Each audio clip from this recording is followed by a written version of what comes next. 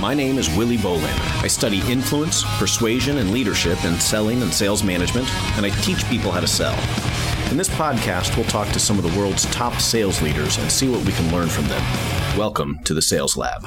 Hey, everybody. Welcome to part 2 of our conversation with Amy Venezia, Vice President of Talent Acquisition and Development at Plastics Family Americas. We're going to continue talking about the transition from sales into leadership. What skills transfer, what skills don't, the importance of being able to read people and communicate effectively, and why we agree everybody should start in sales, even if they don't plan on having a long-term career in sales. Hope you get something out of it. I want to ask you about translating, that sales experience and the success in outside sales into these new leadership roles. Did those sales skills transfer? Did some of them transfer, but not others? Was it basically the same thing in a different office? Tell us a little about that. Yes, it was probably 60% transferred. I think sales is just the best start. I think everyone should start in sales. You will be so successful if you start in sales. It's just the best place. I'm so grateful that I started in sales, and I had no plans to start there.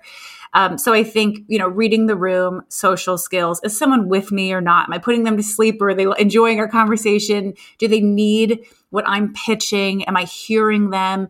Am I understanding? Am I communicating well? Am I presenting well? All of those things translate very well. Can you get along with different people of different backgrounds, ages, of experience?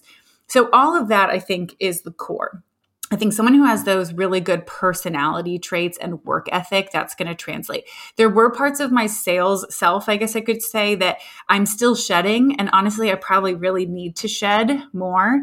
And, in sales, you want the customer to like you. You kind of not change your personality, but you are interested in what they're interested in. If maybe they're really interested in golf, you start reading some golf books and just engaging yourself in the golf community a bit.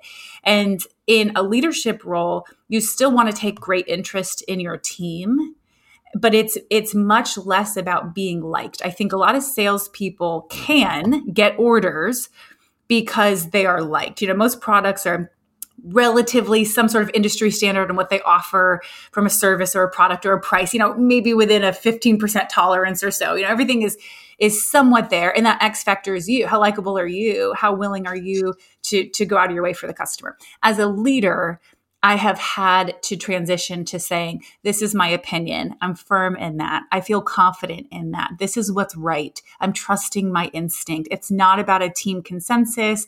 I want everyone happy and empowered, and I want your opinions. So that stands. But it's going from almost someone else being in charge, the customer, and kind of bending over backwards to make that happen, to, no, I'm in charge and I still need to win everyone over and make sure they're happy with it. But it's much more about respect than likability, in my opinion. That has been a big change. I like that. It's essentially you're selling your own initiative and your own authoritative ideas and programs, as opposed to taking the inputs from all of the people. And, you exert yourself by putting the pieces together in the form of your solution and your recommendation, but it's really, motivated by the customer. That makes sense to me. Mm-hmm. So that's something that didn't translate, the sort of focus on the person you're influencing to such an extreme level. What were some of the things that did translate? I think so much translates. I think really good salespeople can be really great leaders. And, being sure of yourself, being open to rejection, figuring out what matters to someone, just actually understanding, what does this person across from me care about? And I might care about this, they might care about something else. And can we both achieve it through this one thing? But I'm going to pitch it through that lens. I think that is very translatable. Work ethic is everything. Being over prepared and organized is everything. Presenting well is everything. And I think all of those things stem from sales. Working with different personalities is a huge one, because you don't pick your family. You might not also pick your coworkers. And so you have all these really incredible people that naturally most likely wouldn't come together in a friend group per se, but it works because they all have different strengths. So how do you tap into someone's strengths? How do you communicate respect when you disagree? How do you cater to them, communicate to them, figure out what gets your message through and your goal accomplished while making them feel respected and seen and heard. And really, I think just basically any sort of work ethic or social skills, EQ, that is pivotal in a sales role. It's all about networking with people. A lot of people say, oh, it's how many hours you put in or how many boxes you check off. And I always tell my team, I don't care about activity. I don't care if you sent me 25 things you did today. If you did 2 things that changed the week, that is amazing. It's not always about being the first person in and the last person out. I think that's a misconception. I think it's about networking well, communicating well, knowing the right people, presenting your ideas to the right people, persuasion, helping people feel respected, maybe some negotiation in there. Those are all sales strategies. That's everything I teach in our sales training. It really comes down to those soft skills to be really successful. Absolutely. And I know your role right now includes sort of a development, a development bucket and then a hiring, recruiting bucket. Yeah. Can you tell us a little bit about what goes on in your developmental bucket? Absolutely. I'll ask about the hiring bucket later. Okay. So from the kind of the second half, so basically everything I do is people, which is just the best job in the world. I wake up every day and I don't know how I got so lucky. I love what I do. And I really love the people I work with. I feel really lucky. So from a developmental standpoint, it would be when someone's hired. So everything else comes before that. So you're hired. So I would take you from your onboarding. So sometime in your first 90 days, your kind of corporate, you could say, employee onboarding through to product training. So we sell a physical product and so you can tour those plants. You can see the product get made. We have sales programs for inside sales reps, sales programs for outside sales reps, something called a sales excellence program. So kind of the top 10% of the sales reps would come through that, through to the leadership development program, or we might call it the Rising Leaders program. So someone like myself, where I was in sales, I went through this program and I wanted to go into a leadership role. So training you on how to take those sales skills and actually pivot them a bit, and what do you need to add to your skill set to be really successful, through to our general managers, onboarding them as well as our regional directors. So really kind of your entire pathway as an employee, I should be involved at some point, and my team in helping make sure that you have the skills needed. So it really does kind of leave up to the employee. Like, the tools are here. And if you want to take advantage of these tools, you will very likely be successful. Now, not everyone is perfectly crafted for each one of these roles. We have lifers in sales who say, I just want to make a lot of money and I know what I'm doing and I'm good at it and I'm happy. And I think that is so fantastic. But if someone does want to take a different path, to me, it's always been very important. I never wanted a company where I had to bounce around to get a promotion here, go to this other company. You see people all the time with 1 or 2 year bouncing around. To me, I wanted to make sure we had pathways inside the company that could have someone. I mean, not very many millennials. I'm 31, and a lot of people my age will have had 3 to 5 jobs in their first 10 years. And I'm really proud not only to say I have some serious loyalty, but this company has stood up time and time again to make sure that they have that pathway. So there's that, that I really want to preserve and continue to enhance so that people can have an incredible career and they don't even have to leave the company. That would be the ultimate goal. That's a great point. Yeah. I mean, it's, well, I was going to say by design, but not by intentional design, but by unintentional design, that a lot of organizations lose their people. I don't know that there's too many people that hate their organization with such a great passion that they wouldn't stay there if there were a pathway for them. Right. Usually it's, well, I got this kind of grass is greener situation. I can make a little more money. They'll give me, some perks that I don't have here. And we often make these decisions on the margin. Why aren't those pathways there? So it's your job to say, here are all the different pathways. If you want to stay in sales, great. If you want to go into HR, here's a pathway. If you want to go into top leadership, here's a pathway. Yep. Well, let me back you up to the onboarding. How do you guys specifically handle onboarding? So most of your training is going to happen in the field. So we have collectively about 225 locations in Canada, Mexico, US, Chile. And so your manager, your local office is going to be where you're going to get a lot of that training. But from a headquarters standpoint, sometime in your first 90 days, every quarter we offer a new hire training. So we bring in our new hires from all across North and South America into one of our corporate headquarters in either Dallas or Charlotte and put you through a formal week of onboarding. So you're meeting other new hires.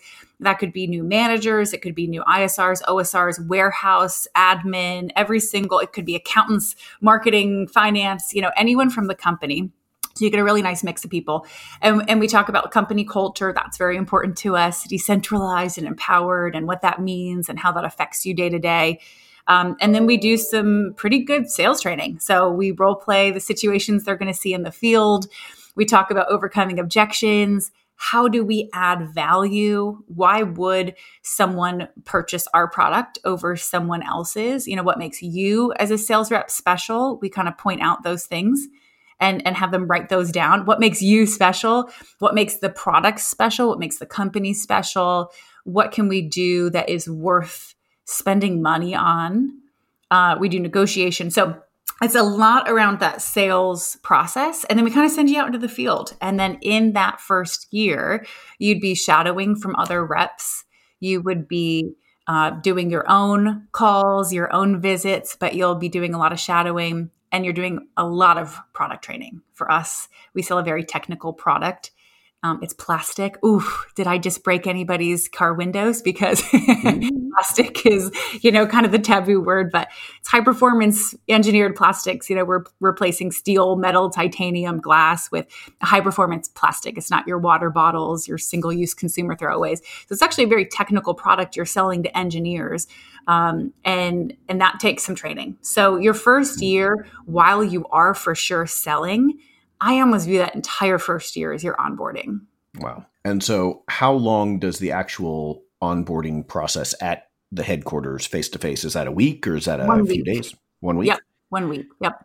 And you mentioned a lot of what I would call maybe socialization types of things, right? Who are we? Who are you? Who are we not? How do we differentiate? Yeah. Where's our value add? Yep. Obviously, I mean, that's the right place to start, I think, in onboarding. You mentioned a lot about sort of sales method or process training, the behaviors that you'll be engaged in. Mm-hmm. How much of that week is spent on the behavioral elements? Maybe 20%. If I had to put a number on it. So we'll talk a lot about personalities and how do you sell to people with different personalities. What's yours? Let's identify your strengths and weaknesses. And then let's kind of just put that away because it doesn't matter. What matters is your customer. Who are they? What do they want to do? How do they want to be communicated with? And how to adjust your pitch based on the person sitting across from you. Absolutely. And then what percent is based or what percent is focused on the socialization stuff, getting to know the company and all of that? Mm-hmm. That part is really just like the first day, I would say. One out of 5 days. Initial day is company. Then we'll do about a day of product. And then the last 3 days are sales, from personality, EQ, negotiation, high margin selling, value propositions, overcoming objections. That kind of whole sales package is really the last 3 days of the training. That's pretty good. I mean, that's quite a big chunk. I mean, so that, if 5 days, each day is about 20%, right? So that ends up being about 60%, 20, 40, 60. That's a pretty good chunk. I've attended some trainings and familiar with companies that do it in very different ways, and it's not unheard of that they'll spend, in my estimation, a disproportionate amount of time on the product details. Sort of like, okay, you could have sent a link to a YouTube video or something, your Vimeo channel. Yeah. They could have done that, in their own time. This face-to-face time is so powerful for behavioral learning. That's difficult, if not impossible, to do from a distance. And so I'm glad to hear you guys are sort of taking advantage of that time and giving it its due. But, I've seen many companies where role playing might be an afternoon.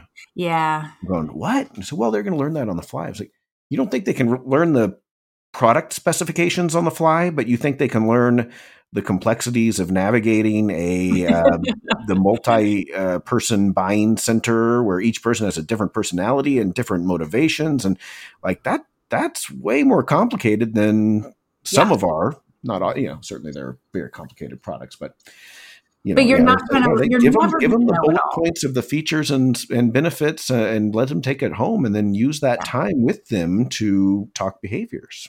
Yeah. Because there's so much that even just then, I mean, you get a mixed group. You get people who are maybe fresh out of college. You get more tenured employees, mid-career hires, and you get everyone from every walk of life in this. And I think just some things that we get the most value from is just letting people talk to each other. And as a facilitator, as a trainer, our job isn't necessarily to lecture. A lot of people have come from college like yours that are just getting this incredible education, or they have experience from the field. So it's really facilitating conversations. And it's really saying, okay, what are the top 5 objections that we get? Let's talk about them. How do you handle that in Chicago? How do you handle that in Vegas? How do you handle it in New York versus Miami? And what have you seen that's successful? And I learn something every single day. I think there's not enough time in the world to spend on that. At some point they have to go back and make some money for their families, but there's so much that can be gained by just letting people share what they're doing and coming together. And, we're a relatively small company in the scheme of the massive companies out there, but, we're pretty wide reach and you don't get everyone together that often. So when you do, I think just letting people share out is one of the most meaningful takeaways than anything we could even lecture on. Yeah, no, I like that. Well, and a considerable and growing portion of my research is on the value of internal relationships and driving performance of the salespeople, and sort of saying in simple terms, yes, of course, what you're doing with the customer is important, but you can enhance performance without calling on a single extra customer, without having to work another hour at the end of each day or staying all day on a Saturday or whatever. Without extra effort, you can improve your performance by knowing the right types of people in your organization. Yeah. And a lot of that, that translates to information sharing, that I can learn something from somebody in Chicago that the people around me in Dallas don't know. And then I can use that to, one, I can share it with the rest of the people in my office and everybody can grow. But I get these little tips that, we get so insulated and sort of the information is very incestual. And let's reach out, let's branch out. So no, that's good to hear. In terms of pathways, walk us through that. So I'm onboarded. I make it through the first year. I'm hitting my sales goals. Things are looking good. And I start thinking, I want to manage one of the profit centers. So what are the steps in that pathway? Yeah. So there's no specific time. Some companies might have bands where you have to have a certain amount of tenure or education. And for us, it is completely up to the individual. This is why I think that personal branding and networking piece is so pivotal. That defines and your success. How good are you? So I'd say for anyone who wants a promotion in any business, not even just ours, to be considered for a promotion, I personally look and see, are you already good at the job you have? So if you're not good at the job you have, why in the world would I give you additional responsibility and think that you're going to do great? Now, maybe it's a lateral move, to some sort of a different role in a different department. But if you want to go from, say, ISR to OSR, or if you want to go an outside sales rep to a general manager or sales manager, if you're not excellent in your current role, you're not a consideration, in my opinion, as a successful candidate. So I'd say, 1, be very successful and have clear metrics. And if your manager is not, which they should, giving you really clear sales goals, ask for them. Like, go in tomorrow, ask your manager, can you set clear goals for me? Because I want to show I'm meeting and exceeding the goals that you've set. And that, to me, is what you'd be considered for. So if you're interested, then in our company, you would put your hand up and say, hey, I want to go down this path. This is what I did. I said, I would like to be a general manager. And your local manager and your regional director would nominate you for our programs. So we have a sales excellence program. Let's say you are incredible. You're 1 year in from school. You're doing fantastic. You have natural leadership capabilities, but we don't feel like you quite have the experience just to bring to the role what it needs. then that might be a great program for you, because you get to be with the top sales reps in the company for an entire year, 5 different visits down to Dallas, intensive training, 5 weeks. We really go through kind of like level 2, 3, 4, 5 sales, get you some good experience. You go home. Maybe we have you mentor a summer intern. Maybe we have you take on a sales project. Maybe we have you handling some inventory, giving you some sort of responsibility. See how you do with it. And then the next step would be our Rising Leaders program or our leadership development program. So taking someone, for example, from a sales role. And again, this is a year-long program. So let's say you're 2 or 3 years in, maybe a little farther down, experience to bring to the role. We'd put you through our leadership program. So runs from January to December. Again, we meet 5 times in person in Dallas. And the focus is what makes a great leader. What qualities do you need to have? We study some great leaders. We talk about sales management. We talk about motivation in the workplace. How do you excite your team? There's a big difference between managing and motivating than inspiring. Really inspiring people for greatness. How do you help them in and outside the office to just be better people in general and just meet their goals and have their dreams come to life? How do you do that as a manager? We obviously look at the financials. That's the really good juice of the stuff. I love that side. We look at our P&Ls and we determine what it would take from an inventory perspective, from a sales perspective, from a margin. How do you create a successful business? And at the end of the year, you graduate from the program, you become an assistant manager. If and when you graduate, knock on wood, we haven't had someone not graduate. And this program we've been doing for probably 11 years now. I mean, this is not, I can't take credit. We've certainly adapted it to be something new, but this is something that's been going on in our company for years. You come out, you're an assistant manager, and you're basically on deck. So when a managerial role opens up to run one of our profit centers, we would say, okay, Dr. Bolander, are you interested in Fort Lauderdale? Yes, great. No. Okay. How about Orlando? How about Miami? I'm just naming locations. And so you kind of see what is a fit between what's open and what the candidate's looking for. Last year, we had 6 out of the 12 before they even got to the end of the year, they were placed as managers. So we say technically at the end of the year, you're eligible. But once you're in that program, we're pretty seriously looking at you. And a lot actually get placed before they're even done. They still do the training because it's helpful, but they're often actually already in a managerial role. That's great. That's great. I think promoting from within is just not done enough. You have all these really great employees who are loyal to your company and they get your culture and they get your products. Why in the world would you have a culture where they have to leave and go somewhere else to go be successful? How about taking all that knowledge and just keeping it inside your company? I just think there's such an opportunity to take your own people and hire from outside if and when be necessary. Some of our incredible managers were hired outside the company, but so many were promoted up from within. I like having the validity to say, as a manager, there's nothing I'm asking you to do that I haven't done myself. And even as a recruiter, recruitment hat on, I'm on campus and I'm going, I was here 10 years ago in your shoes at a career fair, shaking in my boots with my resume, having no clue what company to go for. And I'm not going to pitch you a sales role that I don't think is going to make you wildly successful because I've done it myself. So I think there's that credibility factor that you lose if you don't look first. Who's in your organization that you can promote instead of your first instinct being, let's post a LinkedIn ad. There's a lot lost with that. We're going to stop it right there for now. Please dive into the next episode of the Sales Lab to hear the conclusion of this interview. And by the way, if you like what you hear, be sure to subscribe and to rate this podcast on whatever app you use to listen.